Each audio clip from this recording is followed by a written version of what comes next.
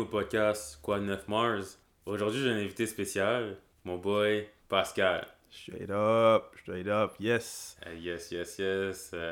Comment on se sent aujourd'hui? On se sent bien. C'est le temps là de parler d'investissement, man. Investissement, Après tous ces convos ensemble, tu m'as invité, on est là. Ok, parfait. Donc, guys, aujourd'hui, on va parler d'investissement. Je pense que c'est important de déposer sa graine, en fait, dans la terre pour la faire germer, la faire grandir comme un arbre solide. Parce que l'investissement, c'est important. Quand on investit, on passe à notre futur. Donc, on voulait avoir cette discussion avec vous aujourd'hui, guys. Petit recap, moi puis Pascal, moi et Pi, en fait, on remonte de loin, on remonte au cégep, right? Yeah, je suis cégep Maisonneuve. Maisonneuve, baby. Puis on a chacun fait notre parcours académique. C'est ça. Moi, je suis allé à l'université du peuple, l'UQAM. Toi, t'es allé à l'université Des grands. les 3 lettres, HEC. Exact. Montréal. On est des bacheliers. On est bacheliers, exactement. Puis on voulait vraiment vous transmettre certaines connaissances.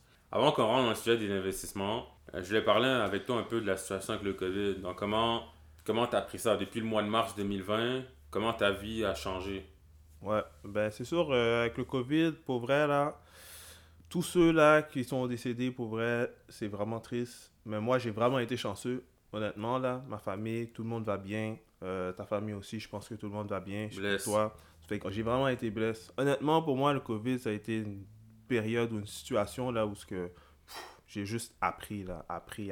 J'ai eu le temps de lire, le temps de faire des recherches, checker le marché. Puis, tu t'en souviens, là, je t'appelais, je te disais, yo, Ouais. check le marché et tout.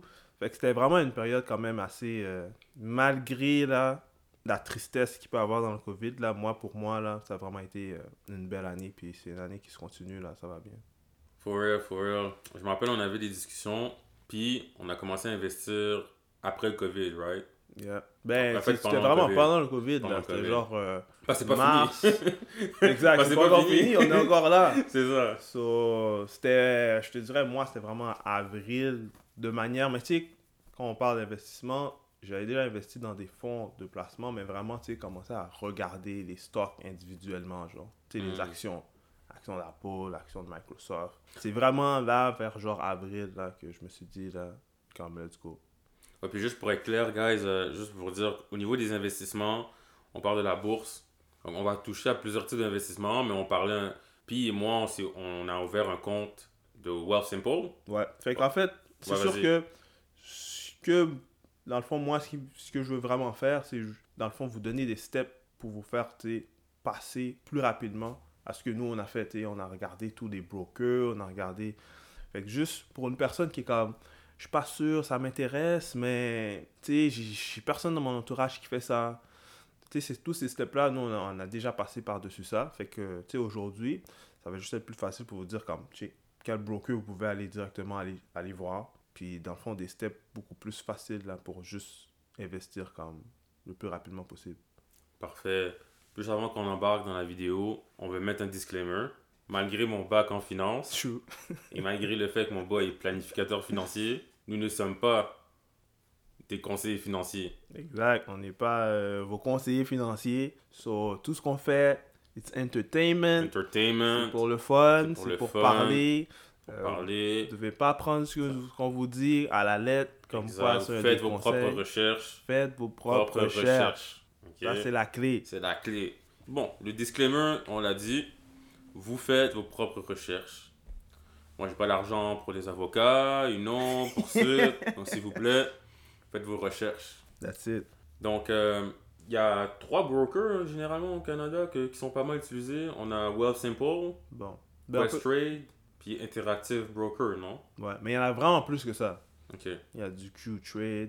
En fait, chaque banque, là, si Ouais, je pense vous qu'on devrait écrivez- élaborer sur c'est Ouais. quoi un peu un broker. Genre. Exactement. So, c'est du courtage en ligne. Fait que dans le fond, c'est comme un intermédiaire ce qui te permet d'acheter des actions, des obligations, des fois des options, des futurs. Mais ça c'est pour plus tard, là. Bref, c'est juste chaque banque va avoir la possibilité d'avoir du courtage en ligne. Fait que si vous cherchez, mettons, vous êtes avec la banque, avec la BMO, puis c'est avec cette banque-là que vous voulez faire affaire, comme faites juste écrire sur Google courtage en ligne, BMO. Courtage en ligne, c'est IBC. courtage en ligne Desjardins, vous allez trouver dans le fond la plateforme qui va vous permettre de acheter des actions. Ok.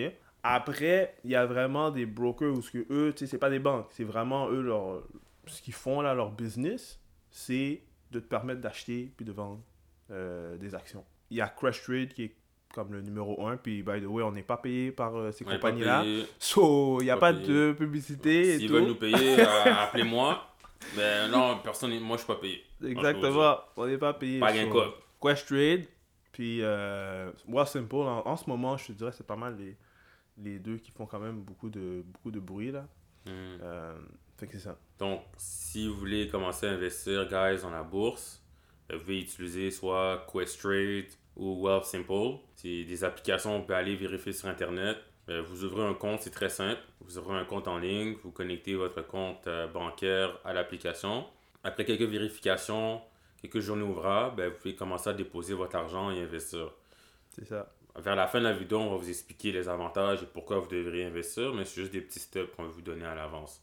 Il y a Interactive Broker aussi, mais ça, je ne le connais pas trop, fait que je ne vais pas m'avancer. Mais ceux qui sont plus connus, c'est vraiment Questrade et Wealthsimple. C'est ça. Fait que dans le fond, moi, j'avais commencé, je faisais mes petites recherches pour voir lequel broker qui était moins cher qu'un autre, parce que ça coûte des frais. Donc, tu veux acheter juste une action de couche-tard, tu ne peux pas juste l'acheter comme ça. Il faut que tu payes. Fait que là, tranquillement, je regardais, là, je voyais aux États-Unis, il y avait des brokers que c'était gratuit, genre Robinhood. Ok, là, c'était gratuit. Là, je dis, il n'y a rien au Canada qui est gratuit. Puis là, je fais mes recherches, je regarde, là, je vois Wealthsimple. Puis c'est là que je me suis dit, je vais commencer. Si vous voulez vraiment débuter, pas payer de frais, parce que c'est gratuit. Wealthsimple, c'est une des plateformes qui vous permet d'acheter des actions gratuitement. Fait que là, quand j'ai vu ça, je suis comme, intéressant. Là, je dis ça à mon boy Marv. Marv est comme, ouais, ça fait longtemps. Il était pas sûr. Là, il était comme, mais c'est gratuit. Là, je te dis, bro, c'est gratuit, bro. Gratuit, c'est dur à battre. Quelque chose qui est gratuit, c'est... D'habitude, les frais, si vous voulez un petit historique, les frais, c'est à peu près, avec une compagnie de courtage en ligne, mettons avec votre banque, c'est à peu près 10$. Fait que vous achetez une action, ça vous coûte 10$. Puis vous vendez l'action, ça vous coûte 10$ aussi. Fait que, techniquement, là, si tu achètes ton action puis elle a pas monté de 20$, techniquement, tu as perdu ton argent là-dedans. Puis après, ça, c'est en général avec les banques. Mais maintenant, ils sont en train de diminuer tranquillement les prix. Ça coûte à peu près 5-6$ par transaction. 5 à 10$, dépendamment de la tranche de transaction que tu prends. Fait que c'est un Wealthsimple, c'est genre un bon début.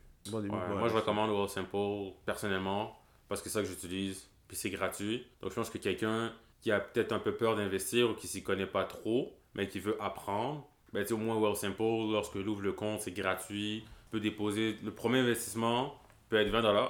C'est ça. Même 5$, vous pouvez mettre 10$ dans l'application puis acheter votre première action. Donc c'est assez simple en fait de commencer, il faut juste commencer. Exactement. Ça c'est l'étape 1 en fait, ouvrir un compte avec un broker.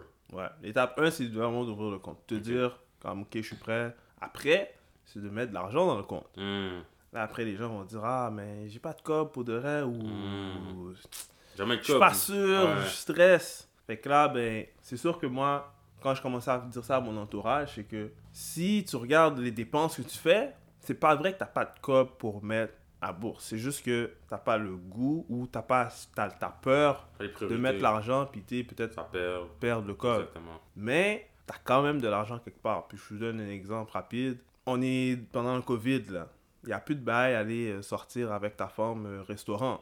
Non. Si tu faisais ça, mettons, à chaque vendredi soir, tu allais sortir, dépenser un bon 550, 100 good avec ta femme, resto, whatever. 100$ pour un vendredi soir, c'est facilement. Là. Pendant le COVID, c'est sûr que ce cob-là est quelque part. C'est sûr. Fais des économies. Dis-toi, pour une semaine, tu vas rester la caille, comme tu es obligé de rester la caille pendant le COVID. Prends ce 100$-là, puis tu commences. Tu le mets dans ton portefeuille Wealthsimple, puis tu check. Fait que l'argent, il est disponible. Il faut juste s'y mettre. Au niveau de l'étape 2, qui est de mettre de l'argent dans le compte d'investissement pour pouvoir commencer à acheter, je pense qu'il faut aussi parler de la mentalité. Parce que pour mettre de l'argent, déjà pour ouvrir le compte et pour mettre de l'argent, je pense que les gens doivent commencer à changer la mentalité. Surtout dans la communauté, lorsqu'on en disait. À savoir pourquoi. Ouais, parce que là, on est en train de vous dire étape 1, ouvrir un compte. Étape 2, mettre de l'argent. Puis là, vous allez me dire, OK, mais pourquoi je ferais ça? Puis tu sais, je pense que nous, on peut beaucoup parler du point de vue de notre communauté également. C'est ouvert à tous, mais du point de vue de la communauté noire, par exemple, ou la communauté immigrante, on remarque que on est beaucoup... En fait, même la société en général, on est dans une société de consommation. Fait qu'on va acheter des choses, on Uber Eats, on achète plein de trucs, on dépense, mais ce qu'on achète, ça ne nous rapporte rien. Donc, pourquoi pas changer cette mentalité de je vais dépenser, je vais acheter du linge, je vais acheter ci, je vais acheter ça. Est-ce que tu en as réellement besoin? Probablement pas. Mais tandis que peut-être le $50 de Uber Eats, okay, $50 Uber Eats, là, c'est facile. 30 à $50, ça se fait bien. Imagine, le $50, tu le places, tu achètes une action d'une compagnie, ben tu sais, le $50, si tout va bien, parce qu'il y a un risque, ça peut descendre, ça peut monter, mais ça peut prendre de la valeur. Tandis que le manger que tu as acheté hier, ben le lendemain matin, il est déjà plus dans ton système. Exact. Mais c'est sûr que c'est correct là, de consommer et tout, il n'y a pas de problème à ça. Moi, ce que je dis tout le temps, puis que j'essaie de faire voir le monde, c'est que tant qu'à consommer de manière là, vraiment régulière la même chose, ou tout le temps acheter des téléphones Apple qui sortent, comme participe au profit que cette compagnie-là. Même chose pour Uber. Comme participe au fait qu'Uber fait du cob. Essaye de faire du cob avec eux. Tu comprends? So, et on la compagnie, d'être propriétaire, c'est être actionnaire. Exactement, c'est ça être actionnaire, c'est genre être propriétaire d'une certaine partie de cette compagnie-là. Tu comprends? À la place de toujours juste voir tout puis juste consommer, c'est bien plus fun de regarder quelque chose et de dire ça, je pourrais même acheter l'action puis être genre un propriétaire de cette compagnie-là. Et en plus, ben, j'en consomme. Mais je connais aussi, si moi j'en consomme, imaginez-vous des gens qu'on consomme autour à Toronto, à Vancouver. Après, tu vas encore plus loin, comme aux États-Unis. Tu vas encore plus loin, en Europe. Fait que dis-toi que tout ce monde-là, ils achètent la même chose que toi. Mais maintenant, toi, là, tu as une idée où ce que tu fais partie, genre, tu as une partie de cette compagnie-là. Ouais. Fait que si cette compagnie-là fait du cob, toi aussi, tu peux faire du cob. À la place de juste l'acheter puis rien pouvoir faire avec ce que tu as, tu sais. Je pense que l'exemple parfait que je peux donner, puis on en avait parlé en plus la semaine passée, c'est Apple. Donc un iPhone. Donc guys, les gens vont acheter un iPhone à genre 1000-1100$ plus taxes. Easy maintenant. Easy. Là. Mais ils vont pas comme own la compagnie. Tandis que là actuellement, un stock de Apple, c'est 125$. Fait que quelqu'un pourra acheter 10 actions de Apple à environ 1200$. Mais dans 5 ans, là, Apple, ok, bon, c'est pas des prédictions, on sait pas. Mais on s'entend que c'est une compagnie qui est très profitable. Donc dans 5 ans, là, le 1200$, peut-être qu'il va être rendu à 2000, 2500, 3000 et plus. Ça, c'est un investissement. Tandis que le iPhone 10, 15, whatever, que tu as acheté à 1200$, ben dans 5 ans, il va plus valoir 1500. C'est ça, 1200. même que tu vas le changer. Tu vas payer un autre 1000 good pour t'en acheter un nouveau. Exact, parce qu'on consomme. Mais au moins, si tu owns la compagnie, moi j'aime mieux quelqu'un achète des actions de la compagnie que tu aimes. Si la compagnie est profitable et bonne. Exact, il faut que tu fasses des recherches, tu checkes la compagnie. Ok, la compagnie est bonne, j'achète ça aussi, j'aime le produit. Autant acheter le stock aussi, tu comprends? Exact. On ne dit pas d'acheter tout ce que tu consommes, d'acheter le stock, mais comme on avait dit au début, tu fais ta propre recherche, puis après, tu es comme, je peux participer là, tant qu'à dépenser, autant participer, faire du com avec eux. Puis pour vrai, les deux meilleurs exemples là, c'est Apple et je vous dirais Nike. Nike aussi. Nike, c'est comme tout le monde achète des choses, tout le monde veut acheter des super choses. Il y a même des gens qui se font des super garde-robes de choses comme vintage et tout. Puis les gars, ils ont jamais pris le temps de dire mais je mets tout ce cob-là sur Nike. Je pourrais acheter juste le stock de Nike puis me faire... Au moins, juste une action. Là. Moi, exactement. Au moins, faire Nike, me faire du cob. Exact. Puis on n'a même pas parlé de dividendes également. On n'a pas parlé de dividendes. Parce que lorsqu'on achète une action, la compagnie vous verse un dividende. Fait qu'un dividende, c'est en tant qu'actionnaire, donc propriétaire, ben vous avez le droit d'avoir un retour sur les profits. Donc, c'est pas toutes les compagnies qui en donnent nécessairement. Puis il y a des grosses compagnies que lorsqu'ils ont atteint une certaine maturité, ils vont donner des dividendes. Donc, partager une partie des profits avec les actionnaires.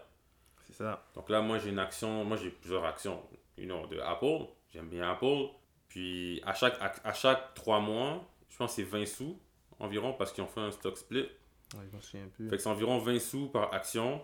je sais que ça n'a pas l'air beaucoup, mais plus vous en avez, Exact. plus c'est intéressant. Fait que là, on parle de comme 80 sous par année. Puis ça, c'est un cop qui rentre comme si sans stress. Sans Aucun stress. stress. J'ai rien à faire. T'as pas besoin de courir à gauche, à droite pour essayer de vendre quelque chose, courir derrière des gens sur Kijiji. L'argent, il rentre C'est direct. passif. Là. Tu l'as acheté le stock, t'as le droit au dividende. Juste mentionner qu'il y a des gens qui vivent de dividendes. Donc là, on vous parle d'une action, mais il y a des gens qu'à chaque mois, à chaque 3 mois, ils reçoivent des chèques de 100 $, de 50, de 1000, de 5000 $, de 10 000 par mois, par 3 mois. Puis ça, c'est des retours, c'est des dividendes parce qu'ils ont investi dans plusieurs compagnies qui donnent des dividendes. Puis il y a des gens qui vivent de ça. C'est possible de vivre de dividendes. Puis ça, on ajoute un autre revenu. Donc il y a le revenu d'emploi. Donc vous avez une job, à chaque 2 semaines, vous recevez une paye.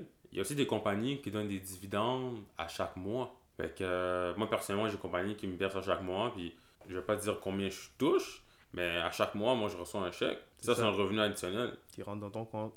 Et j'ai pas besoin de travailler pour. Fait que je pense que c'est l'aspect de vous allez travailler pour votre argent. Mais c'est important de vous demander pourquoi votre argent ne pourrait pas travailler pour vous. Exactement.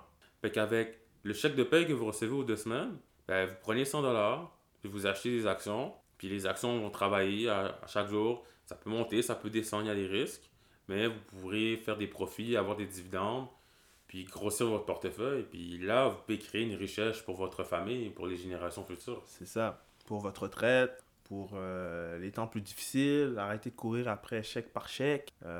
C'est ça le but, en fait. C'est là, en ce moment, il y a plein d'autres choses qu'on peut faire avec sur le marché boursier. Là. Plein de choses qu'on peut faire avec les actions. Mais là, c'est sûr, il faut y aller étape par étape. Puis le premier step, c'est de comprendre pourquoi tu investis. C'est pour le long terme. Mais je pense que c'est quoi? Je pense que ça serait le premier step. C'est le premier Avant step. d'ouvrir le compte, ouais. Avant d'ouvrir le compte, il faut changer, guys. Ouais. Fait que le premier step, c'est changer la mentalité de consommateur à investisseur. Puis savoir pourquoi tu veux devenir investisseur. Qu'est-ce que tu veux faire avec cet argent-là?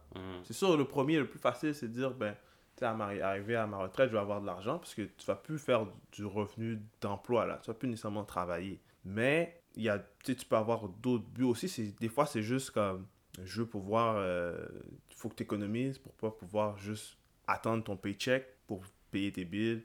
Puis après, 2 semaines plus tard, tu n'as plus de cop, payer tes bills encore. Fait que tu peux investir pour essayer de chercher un revenu. Mais ça, c'est plus loin. Tu comprends? C'est pas... Quand tu commences là avec, mettons, un Wealth Simple, où tu commences à investir, là, on ne vous parle pas de vous allez pouvoir faire 100 $ à chaque semaine ou à chaque 2 jours. Là. C'est vraiment, vous dites, j'ai de l'argent. Des fois, il y a des gens qui ont comme 30 000, 25 000 dans leur compte de banque, mais ils ne savent pas quoi faire avec. Tu comprends? Il faut que cet argent-là travaille. Il faut que ça travaille pour vous. C'est comme si vous devez voir, là, chaque dollar qui rentre, là, c'est comme un petit soldat. C'est un soldat, quand vous le mettez, là, dans votre compte, quand vous achetez, il faut qu'il travaille pour toi. Tu comprends? C'est comme ça que vous allez voir que vous allez augmenter votre portefeuille, augmenter votre épargne. Après, là, vous donnez ça à vos enfants, ou votre famille. C'est comme ça que tu peux... C'est comme generational wealth. Exact. Tu comprends? Exact. Puis j'ajouterais également que ça peut paraître compliqué ce qu'on dit, mais ça ne l'est pas si vous vous donnez le temps de faire des recherches. Si vous n'êtes pas capable, moi je conseille d'aller voir un professionnel, il va s'occuper de vous. Ça, c'est la première chose. Mais vous pouvez aussi également renseignez-vous sur le marché financier, vous pouvez regarder des vidéos YouTube, regarder des aides financiers, comprendre des affaires par vous-même. Parce que des fois, c'est facile de, on paye quelqu'un, mais on peut le faire nous-mêmes également. Donc, quand je dis nous, je dis vous. Donc, je pense que c'est important d'essayer de prendre vos finances en main. Puis je pense que lorsqu'on commence à changer la mentalité de consommateur à investisseur, tout change. Parce que les achats que vous allez faire, vous allez penser à 2 fois. Est-ce que j'ai vraiment besoin d'acheter, mettons, cette paire de souliers? J'en ai 8 chez moi. Exact. Mais là, vous allez vous dire, OK, mais cette paire mettons, le soulier de Nike coûte 150$. Mais je pourrais prendre 150$, m'acheter une action de Nike. Exact. Est-ce que j'ai besoin du soulier ou je peux acheter une action qui va prendre la valeur? Puis, je pense aussi le fait d'avoir un revenu passif, qui est d'acheter une action d'une compagnie et recevoir un dividende à chaque 3 mois ou à chaque année, à chaque mois, ça va finir par changer la mentalité. Fait moi, je pense que oui, la première étape, c'est de changer la mentalité de consommateur à investisseur, puis de faire un budget, de revoir les dépenses, Puis la deuxième, effectivement, c'est d'ouvrir le compte. Mais je pense qu'il faut aussi prendre la chance de, même si vous n'avez pas non plus, même si vous n'êtes pas non plus à 100% investisseur, de juste commencer. Ouais. Parce que des fois, les gens, ils pensent, ils attendent, puis ils vont jamais commencer à faire quelque chose. Ah oui, c'est ça le but, là, vraiment aussi, là. Ce moment aujourd'hui que tu m'as invité, c'est pour dire au monde que, pour vrai, même s'il n'y a personne nécessairement dans votre entourage, il y a ce qui est nice avec le marché boursier, c'est qu'il y a tellement d'informations sur Internet que tu n'as pas besoin d'avoir peur. Juste lance-toi, puis c'est pas obligé d'être des montants de fou, là, faramineux, là. Commence avec un 100$, commence avec un 200$, voir ce que tu peux acheter avec cet argent-là. Fais ta petite recherche sur quelques compagnies. Puis tu vas voir que le mindset, il change assez rapidement, là. Tu vas arriver, là, tu vas vouloir dépenser un 500$ pour, donne-moi un exemple, Marvin, un 500 gouttes, un bail qui coûte 500 gouttes. 500$. Mettons, là, je Ben, vois Tesla ici, est rendu à genre 600, c'est 600, ça, 700. 600. Mais plus un truc d'enfant de consommateur. Mettons, tu sais, tu veux t'acheter. Puis c'est pas que c'est mauvais là de l'acheter. Mettons que tu veux t'acheter un vélo stationnaire ou une télé. Une télévision qui coûte genre 700$. Yo, tu pourrais te dire, avec 700$, là, à la place de m'acheter cette télé-là, maintenant, tu sais, tu peux t'acheter là 7 actions Easy de Apple, mettons. Ou tu peux t'acheter des actions de la Banque nationale ou de la Banque TD facilement. Fait que ça, c'est un mindset qui va venir là. Tu vas dire, chaque fois que tu vas avoir des grosses dépenses, c'est-à-dire, ben, premièrement, tu vas te dire, est-ce que j'ai vraiment besoin d'une télé à 700$? Puis deuxièmement, qu'est-ce que je pourrais faire avec un 700$ qui pourrait me faire rapporter de l'argent après? Tu comprends? C'est quoi, pendant qu'on parle de ça, j'ai un super bel exemple. Vas-y, avec ton Ok. exemple, c'est quoi? Bon, tout le monde connaît Domino Pizza. Domino's. Les gens sont pas prêts. C'est un bon exemple, man. Fait que, bon, la pizza Bon, Domino, ouais. c'est bon, on aime ça, let's go.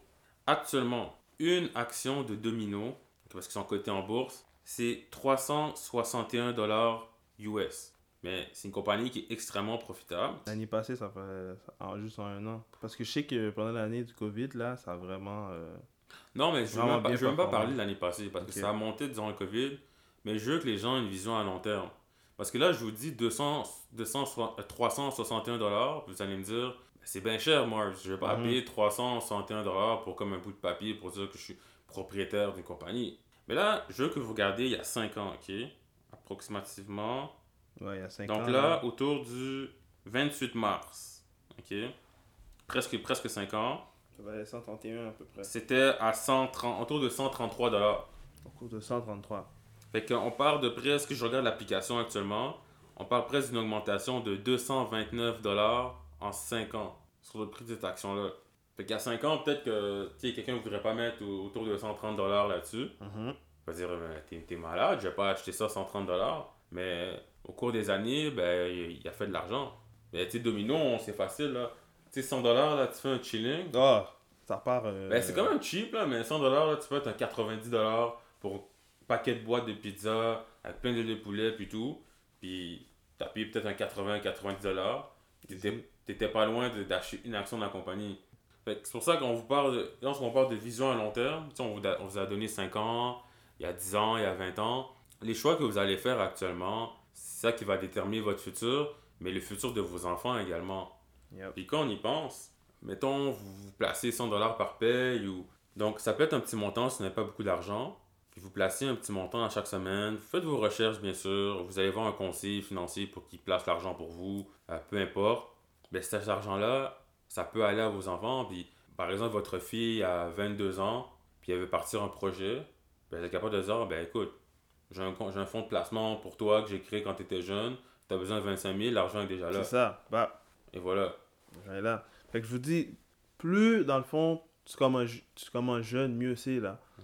Si je peux parler à un jeune, là, du secondaire, là, ça, ce serait le top, là. Jeune secondaire qui écoute ça, qui est comme, ah, j'ai un 100$. Où est-ce que je peux l'investir, tu sais? Ouais. Fait que, imagine, tu commences au secondaire, là. Secondaire, cégep, université. Oh my gosh. Mais tu connais déjà tout ça. Hmm. C'est fou, là. C'est fou ce que tu vas pouvoir arriver, là. Fait que, ouais. En fait, le but, pensez de créer une fortune pour votre famille. Puis je pense que c'est le meilleur moyen d'investir parce que vous allez penser à long terme. Oui, des fois c'est possible, puis quand vous êtes avancé, vous êtes capable de faire des ventes et achats sur court terme pour faire un profit. Mais je trouve que le meilleur moyen d'investir, c'est à long terme. Pensez à long terme, puis pensez que tu sais, soit vous voulez vous acheter une maison, mais encore mieux, pensez à ce que c'est pas vous qui allez cash out de l'argent, mais vos enfants. Ouais. Mais c'est ça qui est nice aussi avec le marché boursier, c'est que, comme vous voyez, l'argent que vous allez mettre, que ce soit 100, 200, 1000, 5000, comme le jour que vous voulez le retirer, là, vous le retirez live, là. Vous n'avez pas besoin d'attendre 10 jours, 25 jours. Tu as besoin du code. Mettons que tu veux vendre ton investissement ou tu veux vendre ton action, ben, tu le fais live sur l'application. Tu n'as pas besoin d'attendre. C'est liquide, là. Ça se fait vite. C'est instantané, puis je pense que les gens ne comprennent pas le pouvoir d'être propriétaire, le pouvoir de ownership. Hey, il y a des gens, ils achètent des... On va parler de Louis Vuitton. Vous achetez un sac à main Louis Vuitton à 500 000, 1200 dollars ou plus, même. L'action de Louis Vuitton, ok? C'est pas LVMH? Ouais, c'est LVMH. Ouais, c'est LVMH. Louis Vuitton, Moet, Hennessy. Grâce à ces compagnies-là, Louis Vuitton, ils ont plusieurs entités. En fait, c'est comme un holding company. C'est une compagnie qui achète plusieurs autres compagnies. Moet, Hennessy, c'est toutes des marques qu'on connaît. Puis c'est owned par Louis Vuitton. Fait que si vous achetez un sac, au lieu d'acheter un sac à main Louis Vuitton, vous pouvez acheter un sac à main Spring, mais avoir une action de Louis Vuitton. Ou acheter le sac Louis Vuitton et avoir l'action Louis Vuitton. Exactement. Avoir la sacoche et avoir l'action et être propriétaire. Fait que là, au moins, je vais vous dire, écoutez, moi j'ai la sacoche. Ok, c'est pas un bon exemple pour que je dise que j'ai une sacoche. Mais mettons, vous êtes une fille, vous avez une sacoche Louis Vuitton et vous êtes propriétaire de la compagnie. Yeah. Je pense que je vais aller regarder live sur combien. Feels better parce que même avec cette compagnie, avec ce stock-là, ce qui est intéressant, cette action-là, c'est que mettons que tu vas dans un club, là, tu vois que tout le monde est en train de pop des NSC, là. Toi, là, dans ta tête, t'es content, là. Si tu l'as acheté, t'es comme, yo, let's go, guys, continuez, là. Continuez à l'acheter, là. Comme à la sac, ça vaut 50$, 60$. Puis, yo, dans le club, ça va te coûter 300 gouttes. Fait que vous, là, vous êtes mort de rire, là. Si vous êtes dans le club, tout le monde est en train de pop des NSC, vous êtes mort de rire, vous êtes comme, yo, let's go, guys, continuez. Ça se fait à Montréal, imagine-toi le monde qui pop à Toronto, encore une fois, imagine-toi le monde qui pop à Paris. Tout ce monde-là, là, qui dépense le cob là-dessus, ben, ça fait juste que votre action, là, ben, espérons si vous avez bien fait vos recherches, puis là, ça continue à bien aller, c'est une bonne compagnie, ça va juste augmenter. Puis, gars, en passant, je vais donner un petit update sur Louis Vuitton. La compagnie, actuellement, elle est cotée en bourse, elle vaut 679$ US. C'est une compagnie européenne, mais l'équivalent US que je vois sur l'application, c'est de 679$. Puis lorsqu'on regarde il y a un an, autour du 20 mars, elle valait 330$ US. Et qu'en un an, ça a quasiment doublé, non? Ça a doublé, un peu plus que doublé en pendant un le an. COVID. Pendant le COVID. C'est ça? C'est l'année COVID? Ouais, c'était juste pendant le COVID. Imaginez-vous quand le COVID est fini. Turn up. Tout le monde va avoir leur cob, acheter des bouteilles, acheter des swags, les célébrités sortent dehors, chaud. Comme moi, j'ai commencé à investir aussi comme toi pendant le COVID. Puis quand tu m'en as parlé, j'ai écouté 2 podcasts également. Je pense qu'on va donner des gems à nos auditeurs. On va quand même les shout-out des podcasts parce que pour vrai, ça nous a vraiment donné... J'ai appris beaucoup. Un, c'est Earn Your Leisure. Ouais. Mais techniquement, vraiment, c'est Market Monday. Leur émission, c'est Market Monday. Sur YouTube. Eux, là, les gars, ils nous ont vraiment... En fait, c'est vraiment eux qui nous ont dit ou qui nous ont forcé la main à vraiment comme... Investir. Ouais. Y aller de l'avant puis vraiment mettre de l'argent dans des actions individuelles. Gros shout-out à eux puis regardez leur podcast. Allez sur YouTube, écrivez Market Monday. Ouais. Mais aussi le nom de leur chaîne également, c'est Earn Your Leisure. C'est ça. Fait que regardez ça, il y a un autre gars qui est fort, c'est Wall Street Trapper. Wall Street Trapper. Wall Street Trapper, c'est un grand. C'est un grand. Puis il parle d'une manière vraiment plus compréhensible. Des fois, il y a des experts CNBC, ils vont utiliser des gros termes techniques, ils vont avoir des suits, puis ils vont parler de manière un peu plus hautaine. Mais eux, c'est des gars vraiment qualifiés, mais ils parlent un langage qu'on peut comprendre. Ouais. Pour la culture, man. Pour la culture, puis ça m'a vraiment aidé. Puis c'est là que j'ai décidé de faire le saut, de commencer à investir. Ça va bien. Bon, c'est sûr que là, le marché est un petit peu down. Ouais. Donc, c'est ça que c'est important de comprendre que des fois, ça va être up, des fois, ça va être down. Ouais. Il faut savoir comment réagir. Mais overall, je suis très satisfait. J'ai vraiment changé ma mentalité de consommateur-investisseur. Avant, je sais pas, je trouvais que je gaspillais un peu mon argent. Genre, on reçoit la paie, on achète des affaires, on chill, on club, on va dire surtout avant Covid. Puis là, depuis que le Covid est arrivé, ben, je travaille à la maison, puis je suis à l'école à la maison. Fait que j'ai économisé beaucoup d'argent, beaucoup de temps.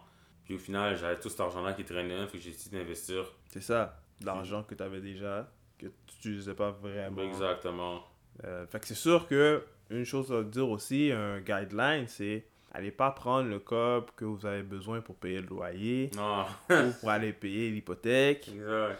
pour mettre sur le marché. Si vous avez besoin du COP, je dirais faites ce que vous avez besoin de faire, payez les billes qui doivent être payés. Si vous avez du COP additionnel que vous avez de côté, vous savez pas quoi faire avec, il y a de l'argent qui rentre, utilisez ce COP-là de préférence pour commencer. Mais allez pas prendre tout votre petit change là que vous avez besoin pour mettre sur le marché. Là. For sure, for sure. Fait que, le point 1, c'était changer la mentalité de consommateur à investisseur. Ouais. Point 2, c'était ouvrir un compte, parce qu'il faut commencer par là. Ouais. Puis 3, ce serait de commencer à mettre de l'argent dedans. Parce que c'est facile d'ouvrir un compte, puis de jamais mettre de l'argent dedans. Yeah. Fait que c'est décidé de faire le pas, de dire, ok, je vais commencer mon premier investissement, je vais mettre $30, puis je vais le placer. Ouais. Fait que là, ça, je vais amener ça aujourd'hui pour toi, Marv.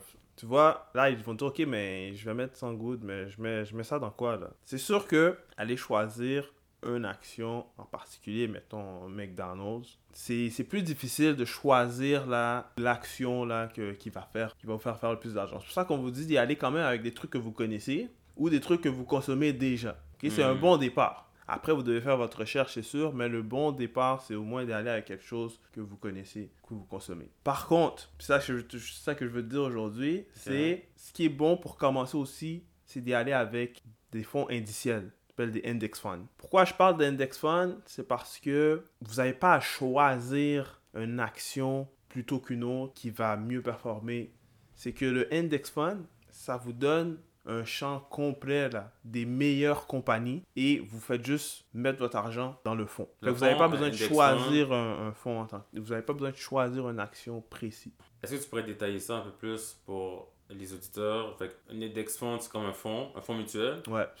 En fait, je vais te donner un super exemple. Okay? Puis tu me diras qu'est-ce que tu ferais. Parce que je vais avoir ton avis. Parfait. Sur un index fund, c'est comme si tu es un general manager. Okay? Tu es un directeur général. Directeur général. De la NBA. Okay? De la NBA.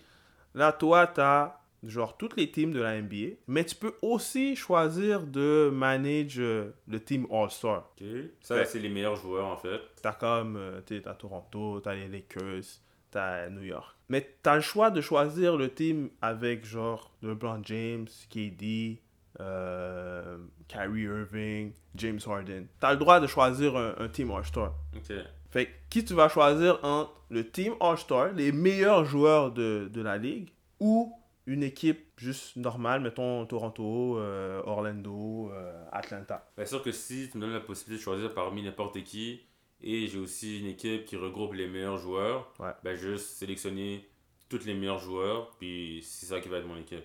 Tu vas prendre la team, parce que... All-Star, ouais. Yeah, ils sont à côté, tu as deux teams. Tu vas prendre le team All-Star, right? Ouais. Et tous les joueurs là-dedans sont bons. Exactement. C'est tous les All-Star teams. So, un index fund ou un fonds indiciel, c'est comme une équipe All-Star. C'est toutes les meilleures compagnies ou les compagnies qui ont la plus grosse valuation, là. Donc, tu vas avoir comme des Apple, Microsoft, tu vas avoir McDo, tu vas avoir AT&T. Toutes les grosses compagnies Walmart vont être dans le fonds indiciel. So, si ces compagnies-là vont bien, tu fais de l'argent. Si ces compagnies-là vont moins bien, tu fais moins d'argent. Fait que c'est comme si, à la place de choisir spécifiquement individuellement une compagnie ou un team, parce que tu peux choisir, mettons, un team, là. Tu peux choisir, mettons, les Clippers. Il y a une année, les Clippers, ils vont gagner, ça se peut qu'ils gagnent le championship, mais pendant 10 ans, ils vont peut-être être derniers, ou ils vont juste être peut-être average tout le temps. Mais c'est sûr qu'avec ton All-Star Team, t'as pas mal de chances de gagner à chaque année, right? Parce que t'as les meilleurs joueurs possibles. Fait que c'est comme si, quand vous choisissez vous-même une action, vous choisissez genre un team. Fait que ça se peut que cette action-là, ça va super bien, ça fait juste augmenter, puis vous faites vraiment de cob. Quand ça va super mal. Comme ça peut aller super mal pendant plusieurs années, puis vous perdez votre cob. Mais si vous choisissez de mettre votre argent dans un fonds indiciel du marché, en général, il y a 3 gros indices, là. Il y a le Nasdaq, il y a le S&P 500, puis il y a le Dow Jones. OK, mais ça, on va voir plus loin. Mais c'est ces index-là. Des fois, vous pouvez aller voir aussi des index pour des compagnies, mettons, technologiques. Fait qu'il y a plusieurs petits index. Mais les index, en tant que tels, c'est vraiment les all-stars du secteur que vous pouvez juste choisir. Fait que c'est toujours plus difficile de battre le marché quand vous choisissez vous-même là, vos propres actions. Vous pouvez juste aller avec le marché. Si le marché va bien, je fais de l'argent. Si le marché va bien, je fais moins d'argent. Mais en général, c'est très difficile pour un investisseur de choisir lui-même ses actions puis de battre le marché. Fait qu'en gros, guys, si vous n'avez pas confiance en vous pour choisir individuellement les compagnies comme acheter du Apple, acheter du McDonald's, acheter du Best Buy, acheter du Air Canada par exemple, mais il y a toujours moyen de acheter un indice boursier à travers un fonds ou à travers un ETF. ETF qui est Exchange Trade Fund. C'est un peu le même principe qu'un fonds. Ouais. Est-ce que tu pourrais expliquer la différence D'un fonds mutuel puis d'un ETF? Ouais. Mais c'est sûr, le ETF, lui, c'est sa valeur, ça s'achète directement sur le marché boursier. Fait que, mettons, le ETF, il vaut $20 ou $30. Mais tu peux l'acheter comme si tu achetais une action, $20 ou $30. Un fonds mutuel, c'est plus, dans le fond, tu mets ton argent dans le fonds, puis un gestionnaire de portefeuille qui, lui, va gérer l'argent de tout le monde. Tout le monde qui a mis de l'argent dans ce fonds-là, le gestionnaire de portefeuille, lui, va gérer l'argent de tout le monde et il va lui-même acheter certaines actions. Fait que tu peux pas aller sur le marché puis acheter dans le fond de ton fonds. Tu peux juste déposer comme de l'argent dedans, puis ça donne de l'intérêt année après année. Donc, vous voyez qu'il y a plusieurs moyens d'investir. Vous pouvez passer par un professionnel. Si vous ne connaissez rien et vous ne voulez pas faire des recherches, on vous suggère d'aller voir un professionnel avec une licence qui est compétent. Cette personne-là peut s'occuper de vous financièrement. Ou aussi, vous pouvez aller dans les applications, comme on l'a nommé, pour acheter aussi des fonds de votre côté. Ou vous pouvez aussi faire des recherches et acheter des actions individuelles. Donc, il y a plusieurs moyens d'investir. Puis, je pense que ce qui est toujours bon, c'est de changer la mentalité initiale de consommateur à investisseur. Ensuite, on a expliqué que il faut ouvrir un compte, c'est la base. Il faut décider de se lancer et mettre de l'argent dedans. Puis je pense que c'est très intéressant, puis ce qui est mon cas, c'est que quand j'ai commencé à investir cette année sur Wealthsimple, je trouve qu'en changeant ma mentalité de consommateur-investisseur, ça t'ouvre aussi la porte à investir dans d'autres projets que, par exemple, le stock market. Ouais. Donc là, si quelqu'un vient me voir et me dit j'ai une idée de business ou j'ai une idée d'investissement, ou que ce soit dans le real estate, donc acheter, flipper des maisons, que ce soit ouvrir un business, là, parce que je comprends le but d'investir, puis le fait que ça peut ramener, ça peut rapporter, puis je peux mettre de l'argent quelque part, puis savoir que pendant X nombre d'années, comme peut-être que ça va pas bump tout de suite, mais que dans le futur, je vais avoir un retour. Si toute la communauté est capable de penser comme ça, je pense qu'on va mieux s'en sortir. Ouais, ça te permet de juste focus sur autre chose que uniquement ton revenu de ton salaire. Il y a d'autres choses, il y a d'autres manières de faire de l'argent. Je pense aussi on parle de revenus passifs également. Exactement. C'est super bon d'avoir une bonne job, mais souvent ce qui arrive, c'est que plus tu fais de l'argent à ta job, plus tu vas dépenser. Tu vas souvent même regarder, là, il y a des médecins, des grosses sommes d'argent, des gros paychecks, mais ça vient avec. Tu vas acheter une plus grosse maison, tu vas faire des dépenses beaucoup plus importantes, tu vas faire beaucoup plus de voyages. Fait que, tu sais, tout l'argent que tu fais, tu vas souvent avoir les dépenses qui viennent avec. Fait qu'à la fin, ça va quand même quasiment être à even. Mais si tu as une idée où tu vois les choses de manière différente, comme je te dis, d'avoir le mindset de passer de consommateur à investisseur, mais là, si tu fais plus d'argent dans ta job, ou tu as plus d'idées ou de business, ou d'investir dans le real estate ou dans le stock market, tu vas prendre ces revenus-là additionnels, tu vas pas nécessairement les dépenser, mais tu vas plus investir. Fait que le niveau entre tes dépenses et tes revenus, il va toujours avoir un gap, et que tu vas toujours pouvoir être financièrement libre.